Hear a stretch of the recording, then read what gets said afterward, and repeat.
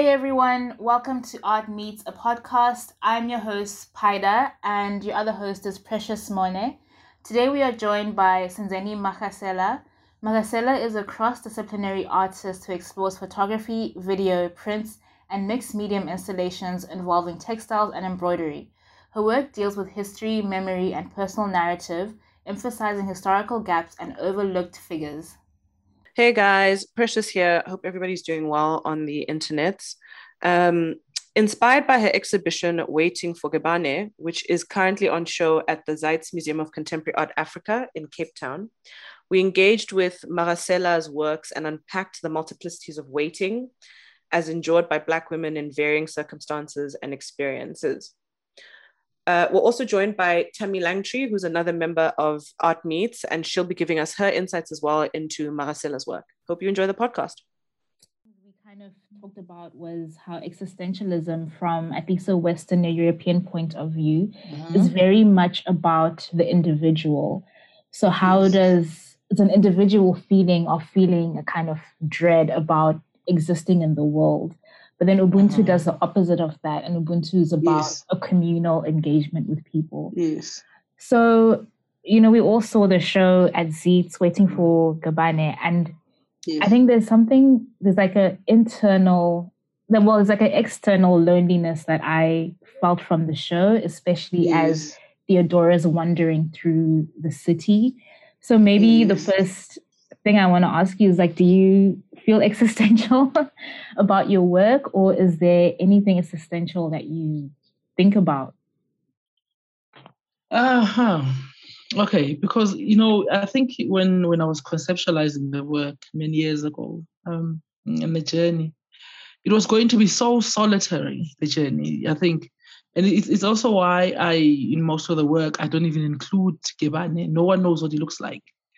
And I don't attempt to imagine him or make him available for people. I think, because I'd taken the decision to make this a kind of a solitary journey, a journey because you must remember that a lot of the stories that I used for this, and especially starting off with Njabulo Ndebele's book, The Cry of Winnie Mandela, I think you're also looking at 4 existential journeys as well. Of those 4 women in the book who become so isolated and so traumatized by their circumstances that they begin to have imaginary conversations with Winnie, whom they've never met, whom they don't know, as a way of escaping the hardships and the dread of their daily lives. So my Theodora was more or less fashioned in that direction, as in one way needing to enter the city without burden, without company. So it is a lonely journey. So I think when I walked through it, before the opening, the morning of the opening, I just realized that there is that solitary thing that rings through the entire show. Because a lot of that work that is there, speaks of this Theodora who, I try to find a lot of joy in the work that I do. I think I presented it in a body of work there, where I was on holiday, where I escaped with this goodly figure. Yeah. So it is a lonely journey. Well, it was a lonely journey. I mean, I was just going to comment on the escape to the different locations, the work where you're in different locations, when Theodora's in different locations. And then there's like the stick figure of Gabane, which I think we found to be really humorous. And it was so interesting. I mean, like you said, like, you don't try to present Gabane. He's just kind of this imaginary non-figure, but he exists in many different ways. Yes. And that are not necessarily like a body, but that could be like metaphors. And I even think in that specific work, the buildings behind the places, the destinations, do they kind of act as like a metaphor for Gabane? Like, is he kind of embodied in locations, geographical locations? I think particularly that body of work where, I think I created it towards the end of the performance. Because I think a lot of people that, I live in Soweto. A lot of people regularly inquired about him. Because I wore the dress every day. And it's basically all I was seen in. Began to inquire about this man, and I guess because a lot of things happened throughout the journey of performing Theodora while I was waiting for Gebane, and it did get lonely. I think a lot of the times. That for me, that work, and it is quite a large body of work actually, because it's about to come together, all of it. In another show in Berlin in a couple of weeks to come. That work, is one, an escape, and also number two, recalling images from my childhood, because we grew up in whatever black middle class was in the 80s. And we had a photo studio where we used to go and take images there. And there was backdrops of Buckingham Palace, the Eiffel Tower. This guy always just put up backdrops. So most people would go there on Sunday. And we used to queue with people on Sundays there, to take the places that we'd never seen. We didn't know if they really existed, So... I think I embodied Gebane in the dress and the look that I wore, I think heavily in it, and also because of the choice of putting it on every day. That in that work that I did, it was some form of everyday existence as Theodora was continuously in the same dress, continuously fighting the struggle of entering the city and trying to live in the city, that going on holiday in my mind, escaping, I guess, my own reality as both Theodora and Senzeni, that those images were created. I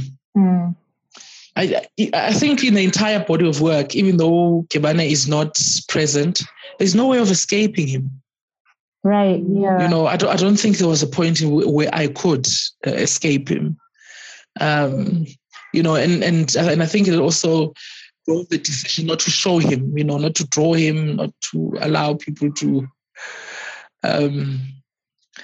see him, and just keep him as this enigma. So that's why he's just as small, very quick lines. He exists as that in the work. Even leads into this idea of when you were saying earlier, a loneliness with Theodora, it made me start to wonder about a potential loneliness that you feel as Senzeni and how Theodora and Senzeni might bleed into each other. And where does that line, not necessarily line, but where does that space gray or blur of performance, this enigmatic figure, but also speaking to a reality for so many people and embodying not just Theodora, but embodying generations, I think I personally, because I refused to take the dress off for a number of reasons. And I think one of the earliest memories of being in this dress was when I'd be in family functions, and my sisters and other female cousins were struggling with how I looked, and friends as well, who thought me being on this dress every day and consistently and deciding to show up with it at weddings and parties and family events and funerals was a bit too much for them, because then, they would rather me have made an effort to look a particular way that would please them. And then I noticed that when it came to taking family photographs, nobody wanted me in them. They would always I was almost taking pictures actually most of the time. And then, and I would always call each other together and bundle up and take pictures. And then somehow I would be missing from the family images. And then I decided when I came back overseas to buy myself a camera. This was like 2017. That let me buy myself a camera with a self-timer, so that I can take pictures and be in them, so that I'm also part of family memory and family history, that I'm not missing while I'm performing Theodora from family and memory. Because a lot of my friends, whichever friends I'd left during the performance, they were absolutely livid by the way that I looked. And I remember one of them telling me if I should consider zhuzhing it up, as she would call it, putting in accessories and finding different head gears and shoes and maybe putting in makeup and, because I was also going through a process which is genetic, where I lost facial hair, like eyebrows just went, and they're growing back now, but I just didn't have them for the large part of the performance, and they were so desperate for me to go and microblade or do some other procedure, so that at least I have eyebrows if I'm not going to makeup on, and then one has like moments, like very moments where I was kind of taken back and startled when I was in parties. When people would think I work in a place where the party was, would ask me to clean glasses, would ask me for a mop, where was a bathroom. Because you don't, as much as I understood that there would be resistance, there are things that you just don't anticipate.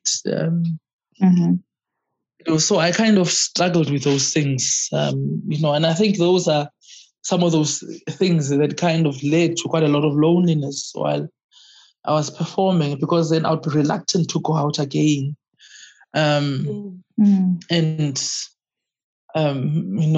be seen in public, and I did go to clubs like once, twice, 3 times, and I was a freak in there. So, because one, I couldn't also stop being Senzeni, because I'm a mother, and I have to go to parents' meetings, attend to my children's things, that in that level, I still remained the Senzeni, and to family members, I still remained the Senzeni. Yeah. I guess then it's just outside of that, people who didn't know me, who didn't know my story, then I was just this rural woman in this red dress that they saw very consistently for such a long time. I think I carried them both, Senzeni and Theodora, albeit with a lot of difficulty. But I carried both of them. I carried both of them. One is aware of the multiple stories that I carried as well, because this just wasn't my mother's story, of traveling so far from where she was born to try and come into the city, to come in and be traumatized by what she experienced and witnessed, and take a decision she doesn't want to go, because she hasn't been in the city center in years. I think probably 30 years that she hasn't been in the city center. And to think of other aunts that I have who've just gone back to the villages when they finished working, and they were, completely done with Joburg. Because before Theodora Comes to Joburg, there was another body of work that I did, Theodora Comes to Joburg. Because I think for me, this journey probably starts in 2002 when I saw Jim Comes to Joburg on TV. It was called what's known as the African Jim, the movie about Jim who comes to Joburg. He gets beaten up and he gets mugged, but he still continues to pursue his dreams of singing. Yeah. In a jazz club, and he does that. He sings, and then while he's there, he spots these people who mugged and who beat him up, and he must make decisions about what is he going to do now with his people. And then he also realizes there's so many of them in the city, people who behave this way, and how impersonal the city is, and how alienating it is, and how when you are not from the city, the way that you behave quickly marks you out. You know, and sometimes you get ostracized by it. So, you know, a lot of the women, besides being marked by their gender, because they're alien, by, you know, you find them on the peripheries of cities. I think everywhere. I don't think there's actually one city that I've seen, both in the continent and outside, where women are right in the middle of the center. They're always on the edges. You know, they're the ones who are running small shops, boutiques. They're the ones who are hawkers, or whatever else that you want to call them. You know, they're the ones who have peripheral jobs in society. You know, so, you know, I try to kind of elevate Theodora from this peripheral existence, you know, by trying to make her come in the city. You know, I think up until I ended the performance, she was still in the edges of the city. You know, you know, so I've decided to kind of take time out, another 2 years, where I'm going to develop this body of work about Theodora in the city. You know, so, you know, one has to go through a process. Yeah, I mean, I'm also so that. Like, you talked about the dreams of this character in this movie, and it just made me wonder, like, what are Theodora's dreams as well in coming to Joburg? Like, was it only ever just about Gabane, or was she also exploring her own sense of agency as she's in the city, exploring her dreams and what she wants? And was it also just, I mean, yeah, there's a lot of economic needs for women who go to the city who was in the periphery, but like, I think Theodora like inserts herself in the center at some points too. You know, Theodora has a lot of dreams. You know, I think the next body of work, which is going to be about her in Joburg, is going to be a realization of that, you know, of the dreams that she has of pursuing Joburg. You know, so she already has some social status, if being a teacher is that, you know, and she already has, in a way, speaks for herself. And you know, as she enters the strangeness of Joburg, you know, and of course, there's quite a lot of research that one has been doing about women that live in the city. You know, very interested in Hillbrow, she is, in the next episode of the work. Because I don't know any piece of Joburg that has undergone so much transition as Hillbrow has.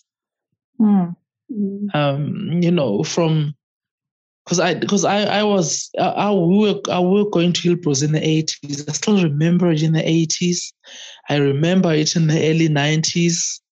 You know, being this multicultural hub of nightclubs, of societies, of poetry sessions, of the Hillbrow of your Simon Colley and your Beverly Dizzies, and there were so many people, and Brenda Fassie's, and so a lot of the very early performers in the country were in Hillbrow. You know, that's when they found popularity and I guess found themselves.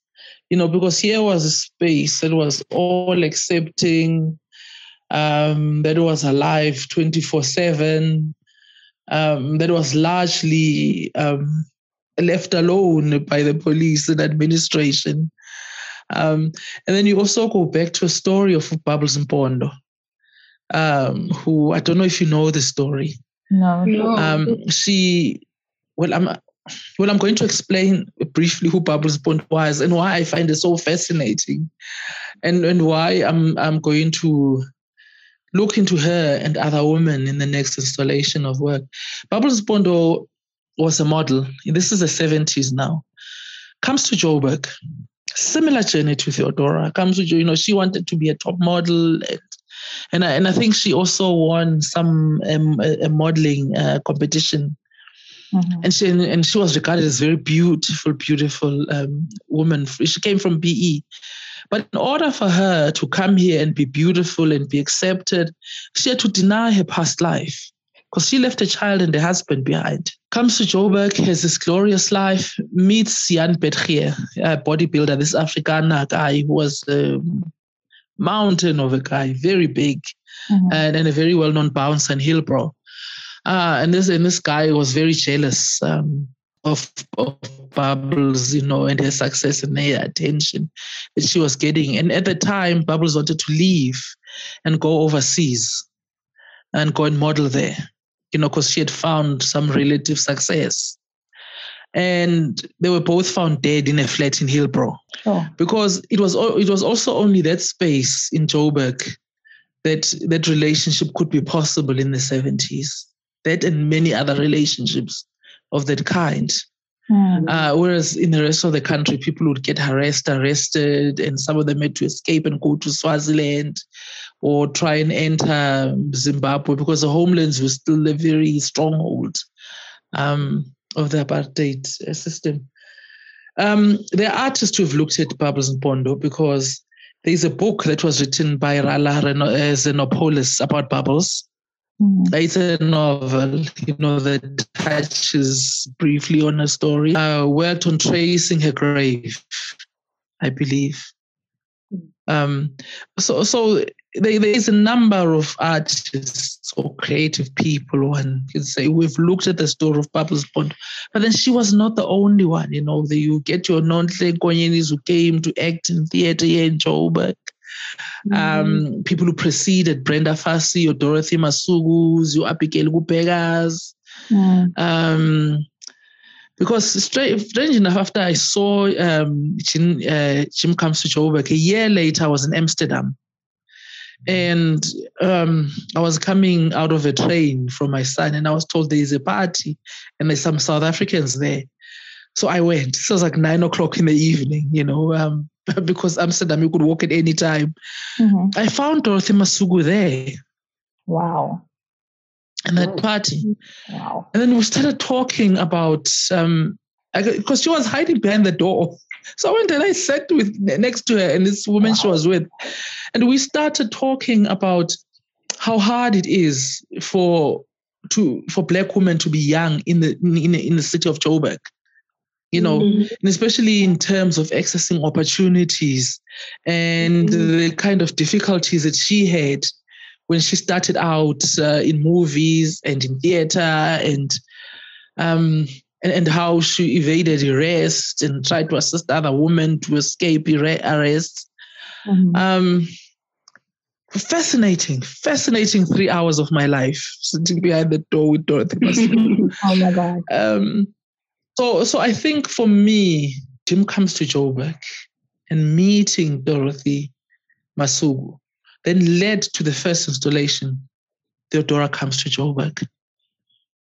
Because I think that conversation with Dorothy Masugu had a major impact on how I would now think and shape. Because she spoke a lot about loneliness as well. Wow. That, she'd go and perform and she'd be busy and she'd be everywhere.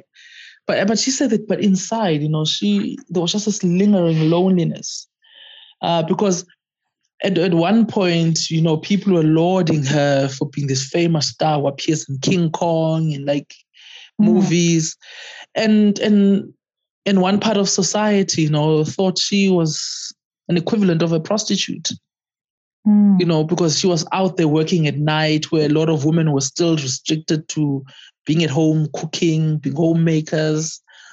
She was already modeling in bikinis in a very conservative society. So then, as I say, the next installation of my work, there's a lot of investigation that's going into it, which I'm busy with it now. I still have to carry Theodora Comes to Joburg with it for the next 2 years because there's a lot of work that came out of it. a lot of multimedia work, because for me, that was a way of documenting that work in like very painstaking processes of stitching, or photo montages, of repurposing the shows that I used in earlier on in the performance, to also try and put in a lot of narratives about Theodora's experiences, in that work. Yeah, I think that sounds amazing. I feel like the fact that you got to meet Dorothy Masuku and had this really intimate interaction that was so influential in your work. I mean, it's like there's a lineage here, right? It's like there's a canon of like whatever South African art historical lineage is, but maybe like it's bigger than just like visual art. It's like other things. And also there's just like historical knowledge of like having to speak to this woman who's such a prolific figure in South African history, was working in the city. So I feel like Theodora, it's clearly also part of her story, and I think it's part of many people's stories.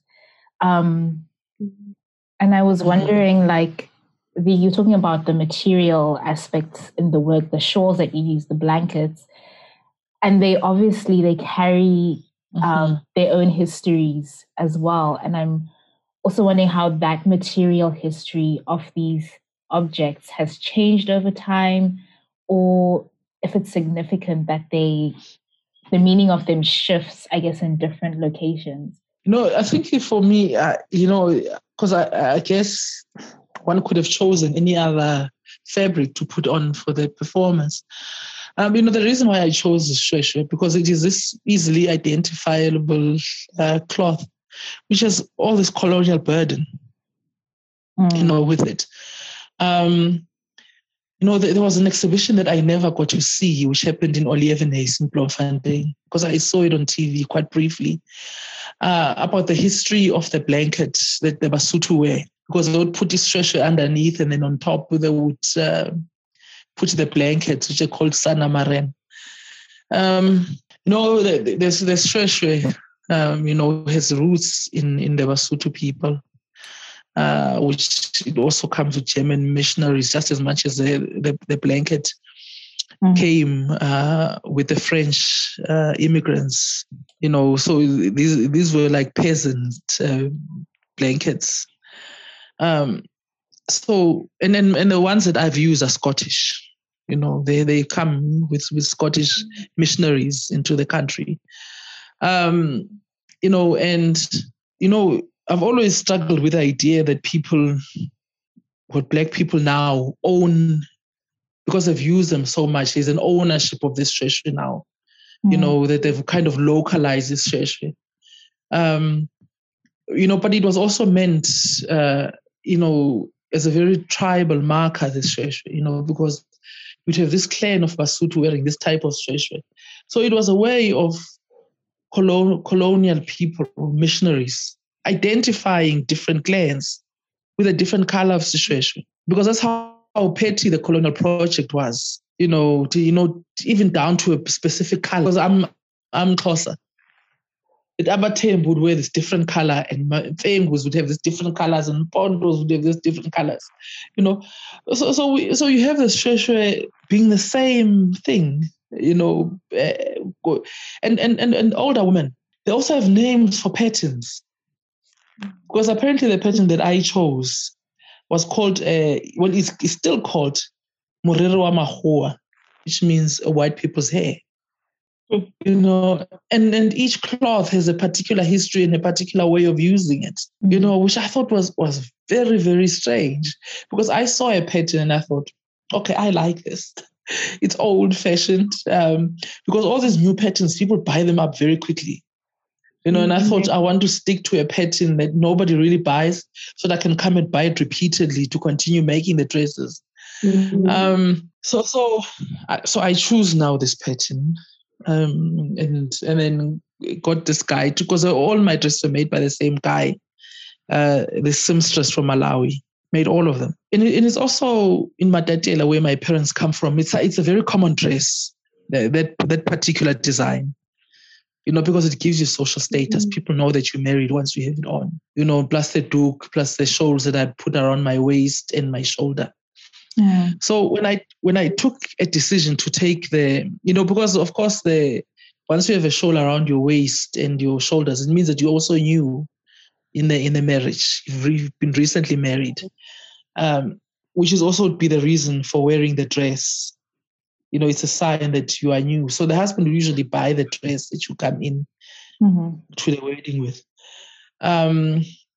So I think for me, I was interested in a dress because of the link to Gebane dress. I was, of course, one at the back of one's consciousness is aware again of the colonial burden of these clothes. After about 3 years, then I decided to not wear the shawl around the waist because I thought, I've been tied to Gebane long enough. I don't need these extra markers. But it's also because it was beginning to be quite heavy to carry them. The blankets. Never mind that I would sweat like a pig under this, but because people were like interrogating me now, out of difficulty entering buildings, and because I was working at that time. You're trying to go into a meeting and people think you're a hawker, you've come to beg. And I had a lot of run-ins with security as well. I had problems in restaurants, not going to meet clients. So I think besides any cultural reason, that was one of the reasons why I took off the blankets. And then I decided to repurpose the blankets because I'd worked as an environmental lobbyist, trying to close schools that are around the reef. So there's a lot of mine dust there, and there's a lot of women there who continue to suffer with children. So I'd collected a lot of mine maps. Failing slopes. So what is happening? The reef is sinking. So the reef would be from here in Soweto. That would be Orlando, all the way to Springs, and it runs on a road called the Main Reef. It goes all the way to Springs. So that's where all the mining happened for gold. So that's it's a very long stretch of road. People are still mining it. A lot of women squat around those areas. And when I started digging into this history, of the residues of mining, here we have a country that made so much money, off the back of cheap labor, and yet descendants of these people are still suffering, So I guess using those, the blankets and putting wool in them and using drawings of those failing slopes, I think it was also to talk about the excessive burden, around the shoulders of women, because it's women in particular who have to carry the aftermaths, of tragedies around mining areas. I mean, when we think of Marikana in the recent years, I think even before the shooting, it was still women who were suffering in those communities. So that accounts for what I was wearing. And then other cloths where I documented Theodora, and the images appear as though they're disappearing and coming in. I think for me, the kafir sheets, it's so tied to Xhosa history. We call it umbhaco, which loosely means the cloth of hiding. There's all these legends and myths in Xhosa culture about how the first king known to escape Robben Island wrapped himself around this umbhaco and swam to the shore. It's a story that's been disputed many times, whether he did arrive. Some people say he died in the water. But then it was also very earlier on a prison cloth as well.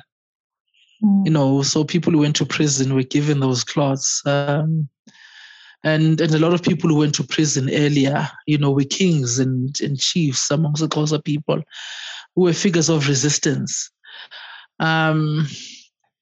So this cloth became that, I guess, for a lot of the Xhosa people, and also as a marker, I guess, or as a link to this history of these Xhosa kings who resisted the colonialism. That cloth continues because I still use it even now because I still have a lot of work here that I'm trying to complete for the next show because I'm having another institutional show in the next coming months. Yeah. So it's essentially all colonial cloths that I use. Cloths that have a colonial links, have very painful histories with them. Cloths that already tell a story. So my work is essentially layering on that history. Yeah, I think it's really interesting to think about that the cloths have this very colonial history, but then they kind of have, I don't know, like through the time, whatever ages, through something, they kind of become transmutable and they become these very like Black cultural signifiers. So that process is like really interesting. And it's also a process that is, you can't really see it. It's such a slow and long process. Because I keep thinking like, is the material as a colonial purpose, and then the signifier shifts and layers and mutates as you interact with different layers of its own history. And I'm thinking of the complicated ways you've like used photo montage, you've used processes of archiving, whether that be sewing or drawing, as these, ways of adding layers to its purpose, to the material's purpose. Everything about that speaks to me of endurance all the way throughout, either of the materials, of these women in their waiting, of Theodora. It all kind of sits to reinforce that feeling of enduring, either enduring through time, enduring in memory, enduring in just existing as humans, as women through these times. So I feel like it reinforces that for me. What you were saying before about like, you try to bring an element of joy. So in that waiting, that waiting has so much weight, like there's a lot of weighty like history around that space. Yes. Also like all these joyous moments again. In some ways, I was thinking about this idea of Bokodo and like strength and how that relates to the work or the exhibition. Because in some instances, you're definitely referencing this idea of endurance and strength and its contribution. But then in other ways, there's like a sense of fragility, a sense of softness, a sense of all of these things. And I know you use these, I don't say you use, but you embody these icons because they give that sense of endurance and connection to. But yeah, maybe on what Paida's saying about joy and pleasure and hope. I don't know. I don't have a clear question, but it's almost how does Bokodo kind of become a figure or a representation you work with? I think one of the strangest things about this, I'd initially wanted to do this for a year, the performance. I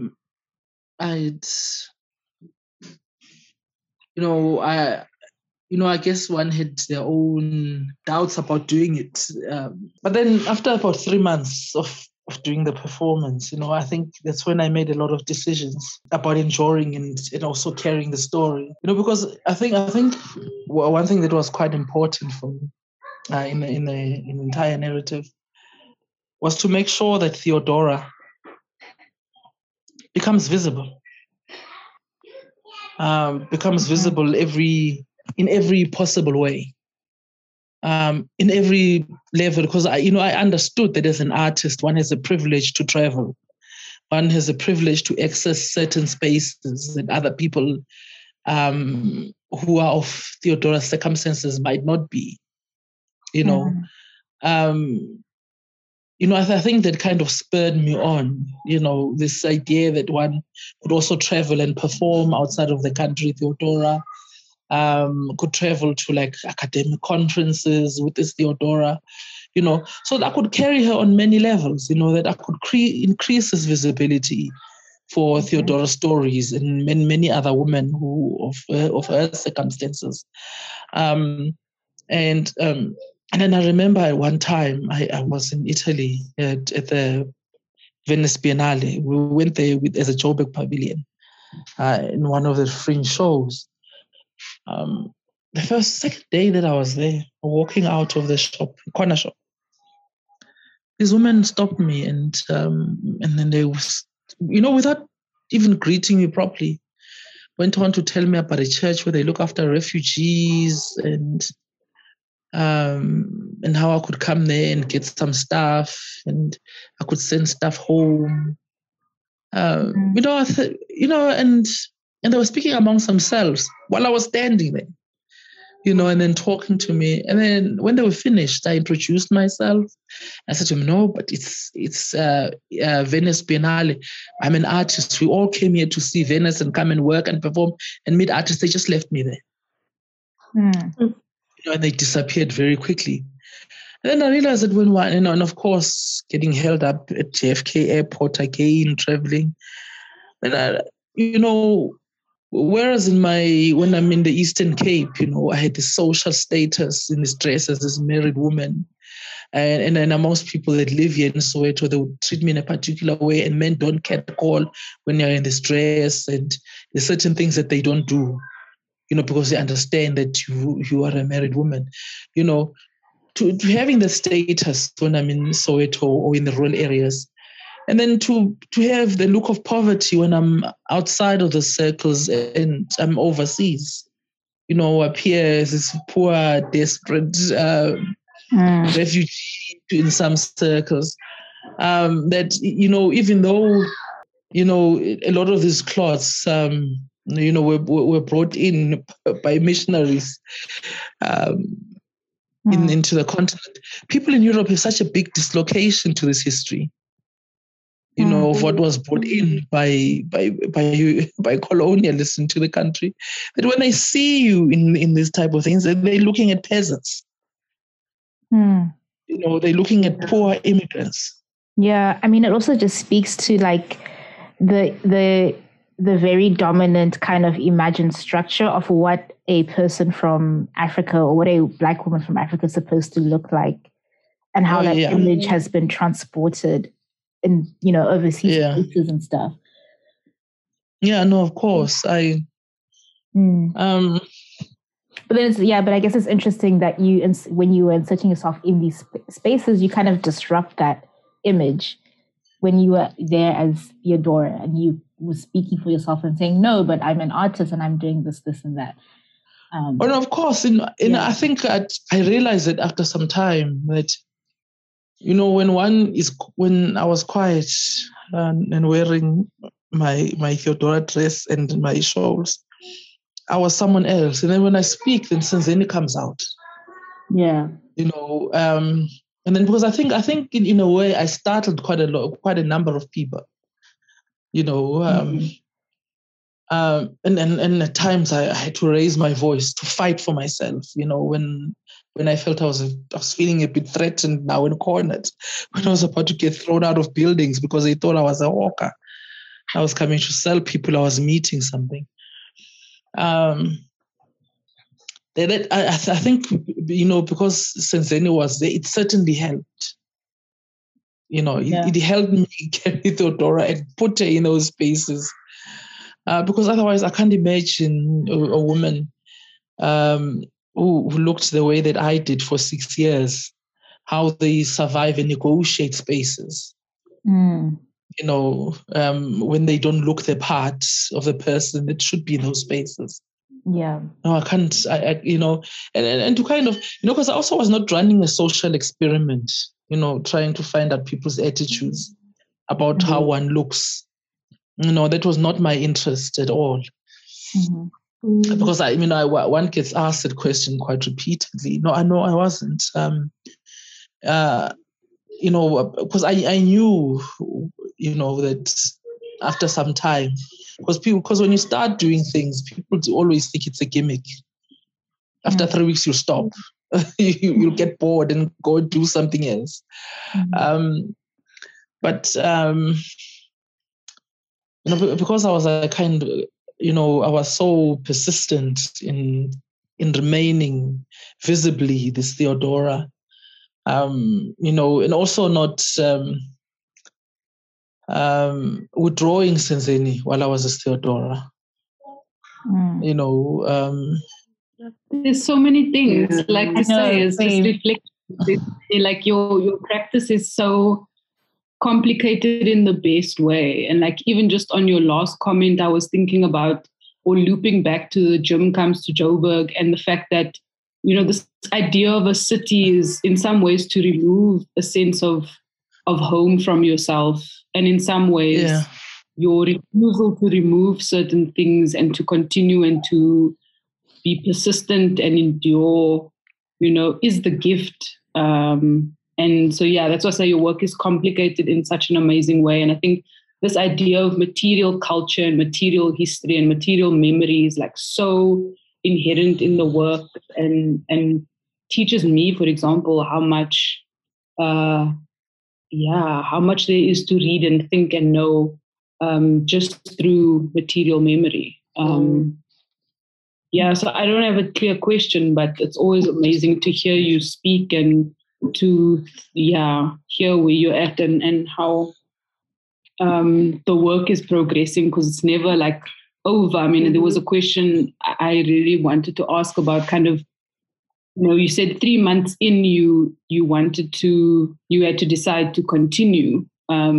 What was the reasoning for closing the performance? And I know you speak very much about how you physically changed, and so you had to close.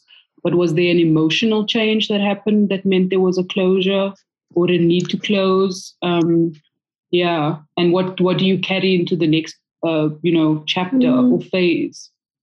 Because carrying seems to also be an important element of this. I think for me it was because I'd spoken about it to quite a few people that I lived with and people that I was close to, that I'm going to embark on this journey of this durational performance. I think because they were so shocked when they saw me repeatedly. Especially my parents and close family, because I think the first 3 months of having the dress on, I must have been in about 8 family functions, a couple of funerals, one wedding, and a few other things. I think the immense shock when they saw me all those times, and then like, are you serious? No, but this is ridiculous. Where are you gonna work? And at the time I was working as a teacher as well in a high school when I started this. And the principal was just not having any of it. Because I said to him, you know what, I have so many, at the time I had 5 dresses. I said, but I'm clean every day. It's a very conservative dress. It covers everything. But it's just that it looks the same every day. So I was just kind of struggling, like negotiating with being at work and then also trying to think of these relatives that are just so livid by the way that I look all the time. And then, of course, because the pattern was not actually the most attractive pattern ever, I guess. I think those were the reasons. So what I did was resign from my job. I think that's what saved me. I just left. I just thought, you know what?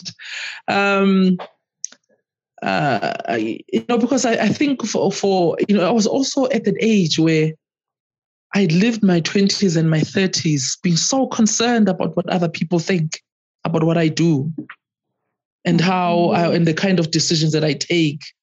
That I was like, when I resigned from the job as a teacher, I just thought, God, because I'm already doing this and I'm already here and I'm already making decisions and there's so much that I'm already mapping out for over the next 5 years. Let me just commit to this. And I left teaching and I just kind of stayed at home and I just fashioned myself into being an artist full time. It wasn't easy. It's not an easy, because I always say to the young artists that have jobs, I don't recommend to do what I did. It's not a recommendation. Because you can't be an artist full time and also be fragile. You need to be tough because it just gets to periods where things just seem a bit shaky and impossible. So you really can't be fragile. You cannot. So I just threw myself in the deep end after those 3 months, and I just decided to perform continuously, and kind of develop this work and then make Theodora very visible, and and then go through what I've had to, and then I also have, in that performance, I gave birth to my daughter in 2013. I gave birth to my daughter 2015. I wore the dress throughout the pregnancy. I stayed away from the dress. And I guess it shielded the pregnancy, because when I told people that, hey, I have a child, they said, well, which one? I said, I know I have a baby. So I was able to kind of shield my pregnancy for 40 weeks underneath that dress.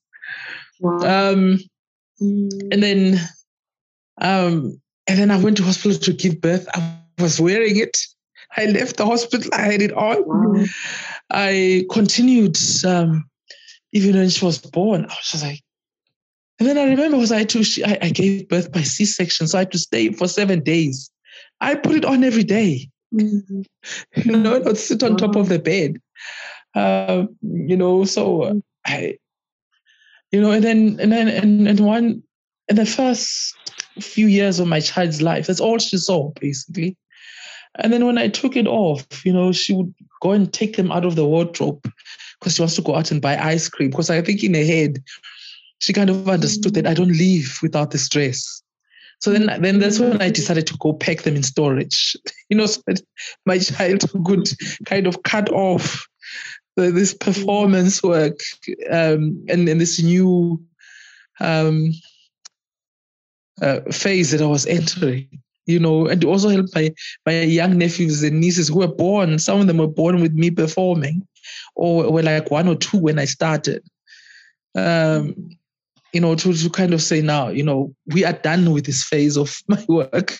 I'm moving on to something else. The dress is coming off. And funny enough, I took it off 2 years ago, almost a year and a half. The people were still asking me where it is. Why am I not wearing it anymore? Anyway.